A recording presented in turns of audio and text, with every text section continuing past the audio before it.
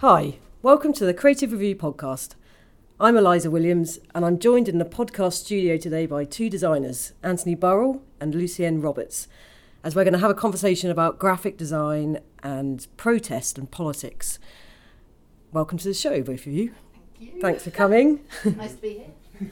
To kick things off, Lucienne, you curated or co-curated the Hope to Nope show that was at the Design Museum recently, which looked at protest work from the last 10 years, broadly. Yeah.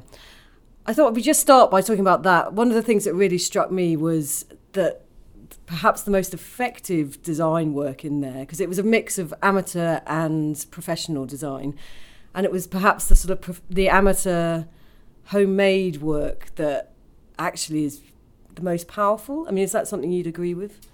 I think I think it's a really interesting observation. But I mean, the first thing is that the show wasn't just about protest; it was about political graphic design in a broader sense. So, of course, that meant that professionals were, represented in terms of branding, if you like, in a more orthodox fashion and so on. Yeah. But we can talk about that later. But actually, I wonder whether this is part what you're touching upon is something that I found really interesting, which is about the work that is more trusted by people, and whether we're living in difficult times politically, I would say, and there's a lot of discussion about experts, isn't there, and whether you trust them and so on. And I wonder whether what we might think of as conventional, professional graphic design is something that a lot of people are quite wary of. Yes. Do you think that's because it's associated with corporations? Yes. Yeah. And it's sort of slick. Yeah. In some way. And professionally, that's something that we've come up against because we've done quite a lot of work that I would loosely define as political, but some of it is overtly political. So we worked on the David Miliband campaign when he stood as leader of the Labour Party. And a lot of his whole, his campaign, in a way, not just our work, but was criticised because it looked, in a way, too considered. Yeah. Do you think this is a recent phenomenon? I mean, is social media playing a part, or is it do with the mood of populism and so on? It's all of that, yeah, I would say. And also, I mean, I suppose historically, though, a lot of the political work that even if we think about Ken Garland's C&D posters, for example, which we all love and so on, but they have that rawness about them, don't they? Which I think is also what you're touching upon. So even though, yes, they were produced by a professional, they looked a bit more kind of rough and ready, but then you can't do that in a knowing way because then it's not authentic anymore. And maybe that was partly to do with the period and the way things were made. Well, there's a sense of urgency, perhaps, that made it faster and less thought about. Yeah. Anthony, how do you feel about these thoughts? Well, I think, politics is an emotional thing, and it kind of grabs people maybe on an emotional level rather than at a sort of considered level, and so then when you see images of protest and stuff has been made the morning of the protest with whatever's been lying around, and it's almost like if you then introduce kind of neat graphic design into that, it doesn't have that kind of connection with the emotion. So I think I think it's quite problematic as a designer to make work about protest that is kind of, unless you've got a kind of bit of space between you and what's going on, and probably through time and looking back on things, and maybe it's like on social media you see a lot of designers posting kind of work about what's going on at the moment, and it's like it's like a visual diary kind of thing, and it's almost like I think those immediate kind of honest responses that aren't really anything to do with graphic design, they're more to do with visual communication, and I think it's connecting with people on that kind of emotional kind of level that's important. Yeah. And so does that play into the work you make? Because you make work that has at times a political element to it. I think I'm a political designer just because of the personal values I hold, and it's broadly about politics. It's about demonstrating how you can work commercially.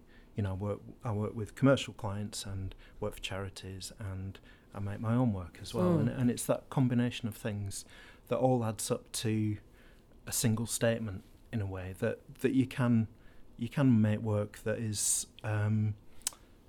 connected to how you view the world, and being a designer doesn't just mean you design logos for people, it's about communicating with people and connecting and stuff.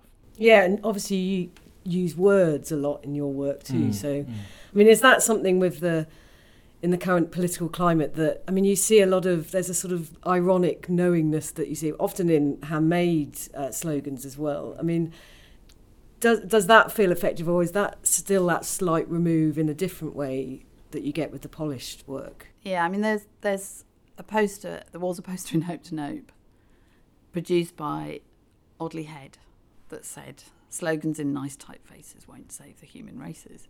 Yeah. And when that was stuck up it was fly posted, in London. And when my colleague Dave, actually, he was one of the co-curators of the show, saw it, we've got to have that in the show. And it, obviously, because it's a sort of comment on us, yeah, isn't it? And it sits quite uncomfortably. But it was a very astute observation, very provocative. In a way, it kind of got to the nub of it, really. Yeah. And obviously a sort of terrifying message, whilst also being quite funny. But it begged lots of questions. And this summer, I was in the States. I was typographer in residence at Art Centre.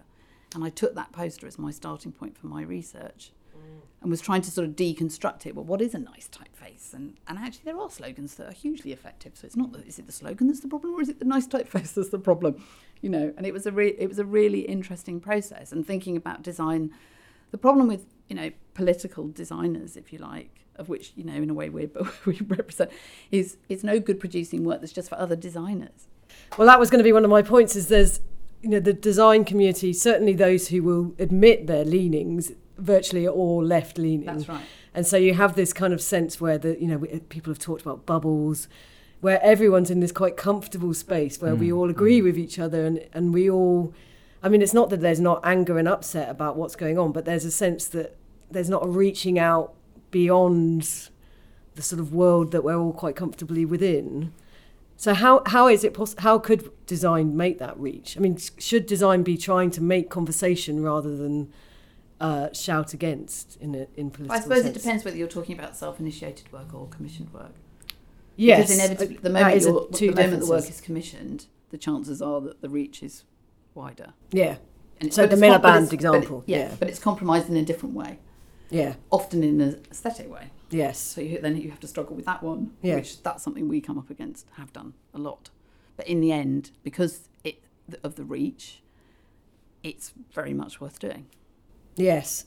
So have you found that, are you doing more recent work after the Miliband? Was that really your most recent sort of That was quite, to be honest, that was a really painful process because he didn't win. Yeah. And after, I've talked a bit about this before, but it's so poignant. There was a sort of, well, why didn't he win? And the design was one of the things that his team talked about. And we were thinking, my God, is it our fault? I don't think it was all your fault. But you can't say that it makes a difference and not accept responsibility if it doesn't work. Yeah. Well, it's, visual communication is incredibly powerful. Yeah. And it's, all the massive corporations, are aware of that. So it's like, I think it depends what kind of designer you want to be. And, whether you just, whether it's just a job for you or whether it's part of a, a kind of vocation really, is to be a visual communicator. So I think it's, I think you can navigate your way through that. I think you can, you can work for companies who you kind of, you kind of approve of, and you can, I think that's the way you can be a political designer, by applying your skills to, to kind of promote causes that you're interested in, or or just to say no to things that you don't want to get involved in. Yeah. And I think if we all did that, then the big corporations wouldn't have any designers. working for them. Yeah. And they'd have to do it themselves and it'd be rubbish. There was a quote, on the wall in the show, All Design is Political, from Mike Monteiro. And I'd seen him speaking in Antwerp, and he gave this at a conference, and he gave this fantastic talk called How to Fight Fascism, which was a real rallying cry. I mean, he's a great orator, so But he starts off by saying to people, do you want to talk about design or do you want to talk about politics? Clap if you want to hear about design, clap if you want to hear. And then he said it's a trick question because all design is political. Yeah. And it is, of course it is. And then he talks in a fantastic coherent way about how it's all about, who benefits from the design, how is it made, that in many respects it's political. Isn't it? We still somehow struggle a bit, though, I think, culturally in acknowledging design's place, perhaps sometimes in that, which I guess is partly his point. Right? I think it's that cliche of the designer as this kind of like polo neck wearing, kind of aesthete in an ivory tower somewhere. But it's like we're all engaged in the contemporary world, and it's kind of I don't know. I think it's it's a problem when you go to things design conferences and people are talking about their work, and it's kind of like, but where's you in all this? What's who's the person behind all this kind of slick work? And it's like, well, and I just think in the way that social media's kind of taken over from news broadcasters. It's like the way that Trump uses Twitter as his kind of personal megaphone, and it's like, it's just incredible how all that has completely changed. And we look back at work from the 60s, and it things were much more kind of controlled in the way that information was disseminated, and it's kind of that's just all been blown apart. And I think we're kind of seeing the consequences of all that now, that that politics has changed, and it's all the stuff that's been going on this year with Corbyn, and it's kind of like, how is all that going to play out?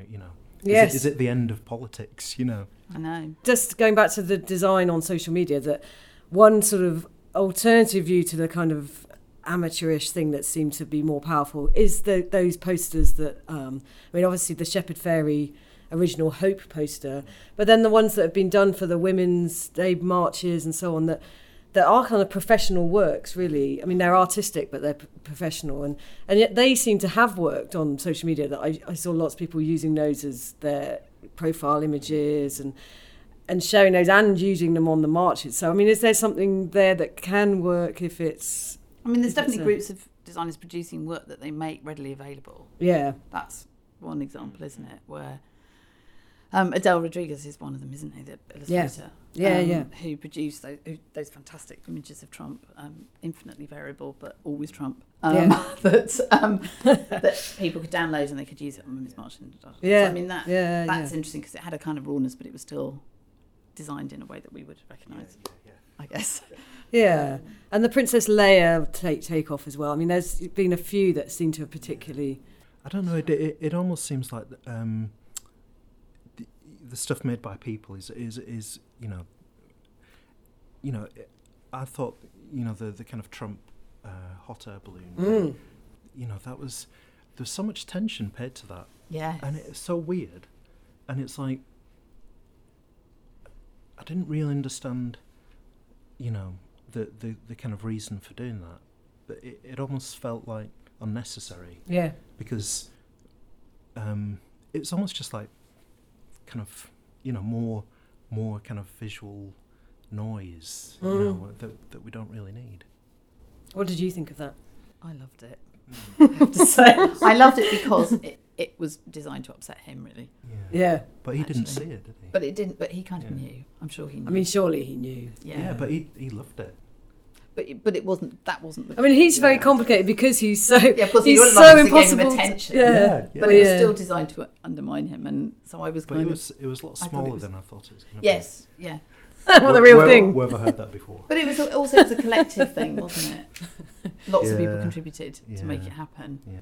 And it was a satire as well. There's a sort of humour history. Some of what's important is that what we do is a mark of solidarity. I'm not sure, sometimes it's about changing other people's minds, but sometimes it's about just knowing that there are other people like you. Yeah.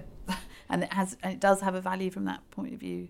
Yeah, well. True, and that's a good point. I suppose maybe I'm being too sort of conscious of the need to reach across, and maybe there is more fight that needs to be had. I mean, my only concern with the Trump because I mean, initially I loved it and thought it was hilarious, and then I thought, well, is it just playing into this thing that we just laugh at Trump, and actually we've been laughing at Trump But I think we all feel before very, the very election. scared and threatened by Trump. Yeah, exactly. So and maybe laughter is a response of one it's kind. It's a cathartic thing, but I don't really, we're all terrified, surely. Yeah.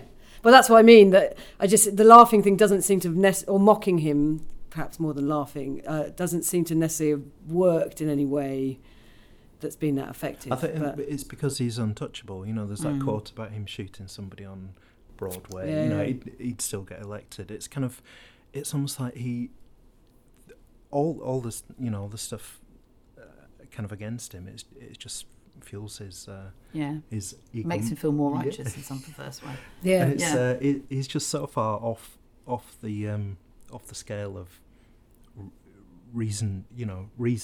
As we say it. It's kind of like it's very difficult to see. But yeah, hopefully he won't be around for much longer.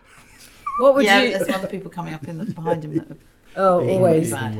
I mean, what would you think of if you were trying to fight against him in the next, on behalf of the Democrats? I mean, Michael Beirut obviously did Hillary Clinton's campaign, which I think he has also said, clearly it in a similar way to you saying about David Miliband, it wasn't right. And I mean, what approaches should they be taking next time in light of all these things? I'm sorry, that's a bit of a tough question, isn't it? It's incredibly difficult, and I think all you can do is just do your own work and kind of, almost sort of. You have to be true to yourself. Yeah, and it's really it's hard to know how to respond really, and it's kind of other than just saying, it's not my thing. Yeah. I think just looking at like historic stuff, like the May '68 things, and it's kind of like you kind of think, well, that was the social media of its time, and it's and it's like the romanticism around the Atelier Populaire and the screen printing and all that stuff. It's kind of like it's very appealing. So how do you translate that into where we are now?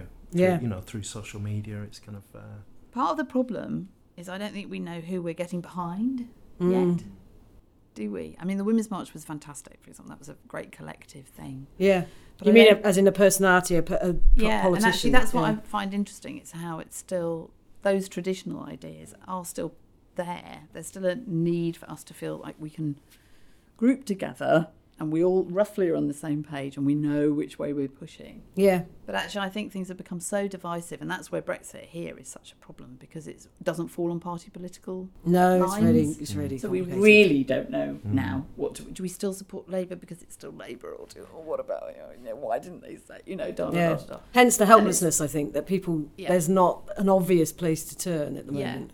In the UK especially, I think. But. Yes, absolutely. So I think we're I certainly feel completely on the back foot. I think it's was it yesterday when somebody like one of the ministers accidentally showed the briefing notes. That seems to happen so regularly. It's kind of what's it, Operation Yellowhammer, isn't it? That's the kind of no Brexit exit strategy. Okay. And it's almost like, wow, it's got a name now. Yes. Yellowhammer.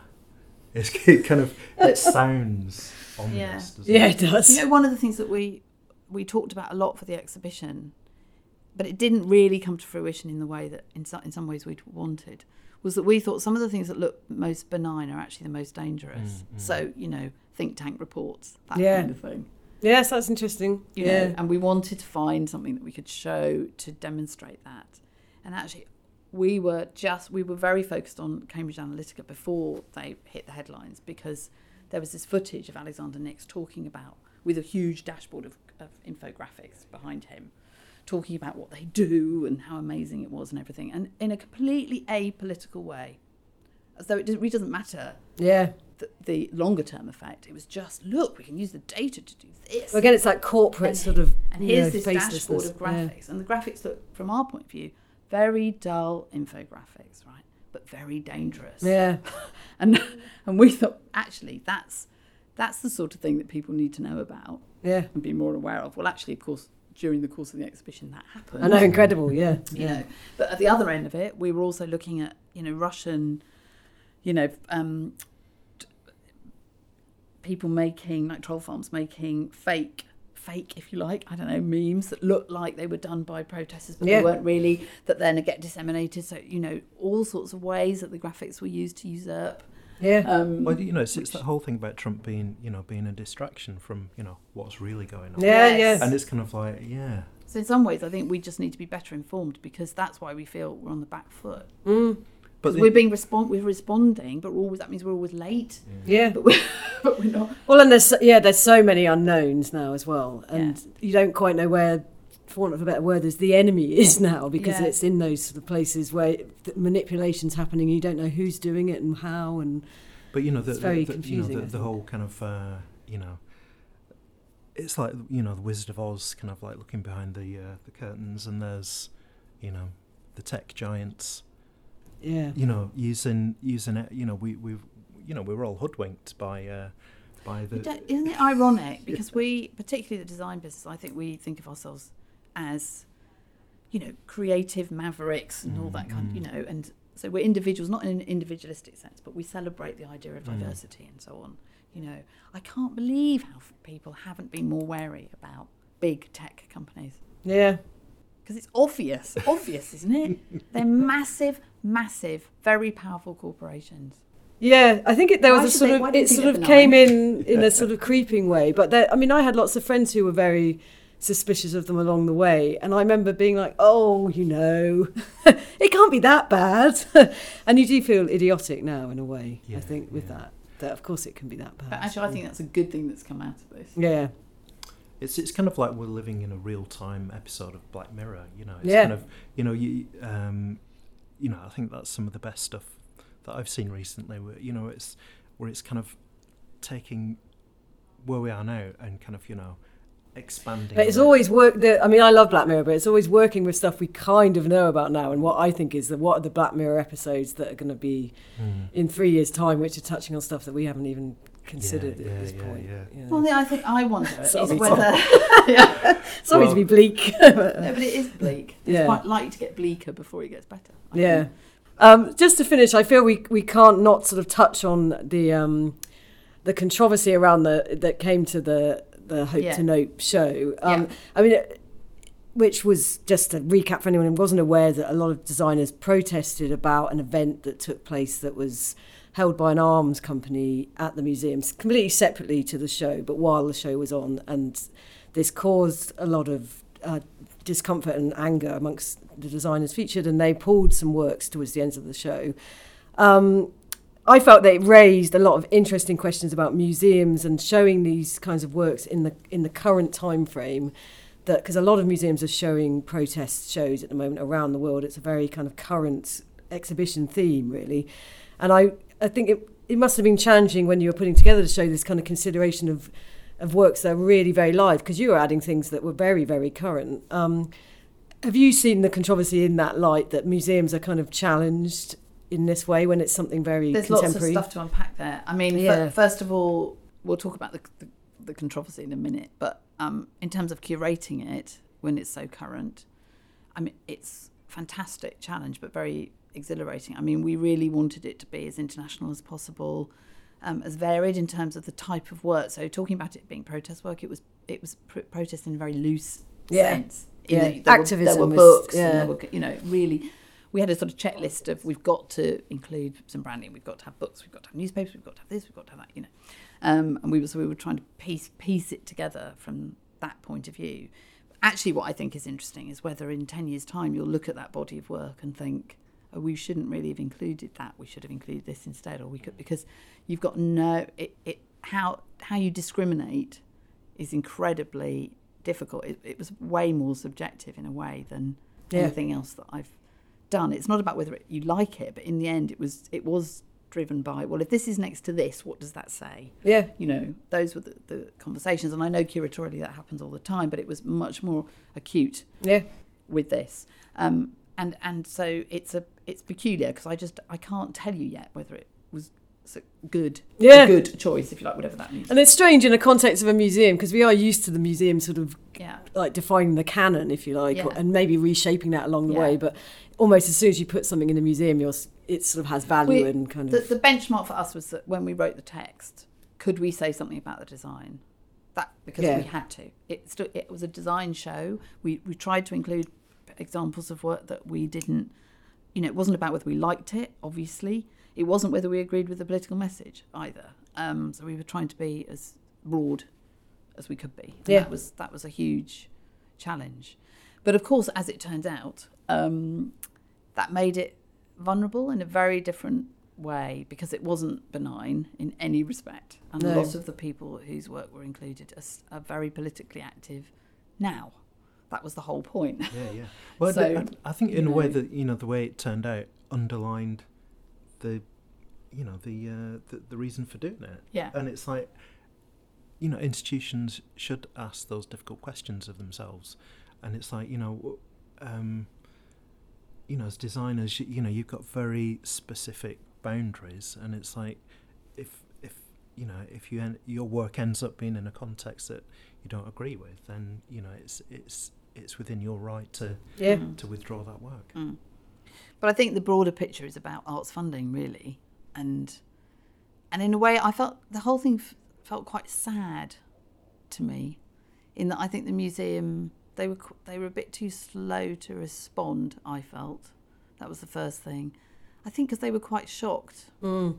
You felt the difficult situation for them in the response. It just felt horribly uncomfortable, of course, and it did for us because the letter that was signed, we were invited to sign it, but we couldn't sign it because we didn't want the work taken out of the show because it was our show. But so it was just that was difficult. But you're emotionally connected to it, so it's difficult to see it. But I think the way it played out was really interesting, and it made a real point of the exhibition. It wasn't just like, look at this colourful work by these mavericks. No. It's it made it feel very alive. It's actually, like it's a real thing, and it's like I think maybe the Design Museum didn't. It was just maybe a bad decision to have an arms manufacturer or whatever it was, kind of party. But it's a big building. They've got to pay for it. So. Well, I think actually that's the nub of it. And the Design Museum are particularly vulnerable because they get so little public funding. I mean, it's tiny. It's like 1% or something. It's really weeny. How do you stay alive if you don't get that? Yeah. No.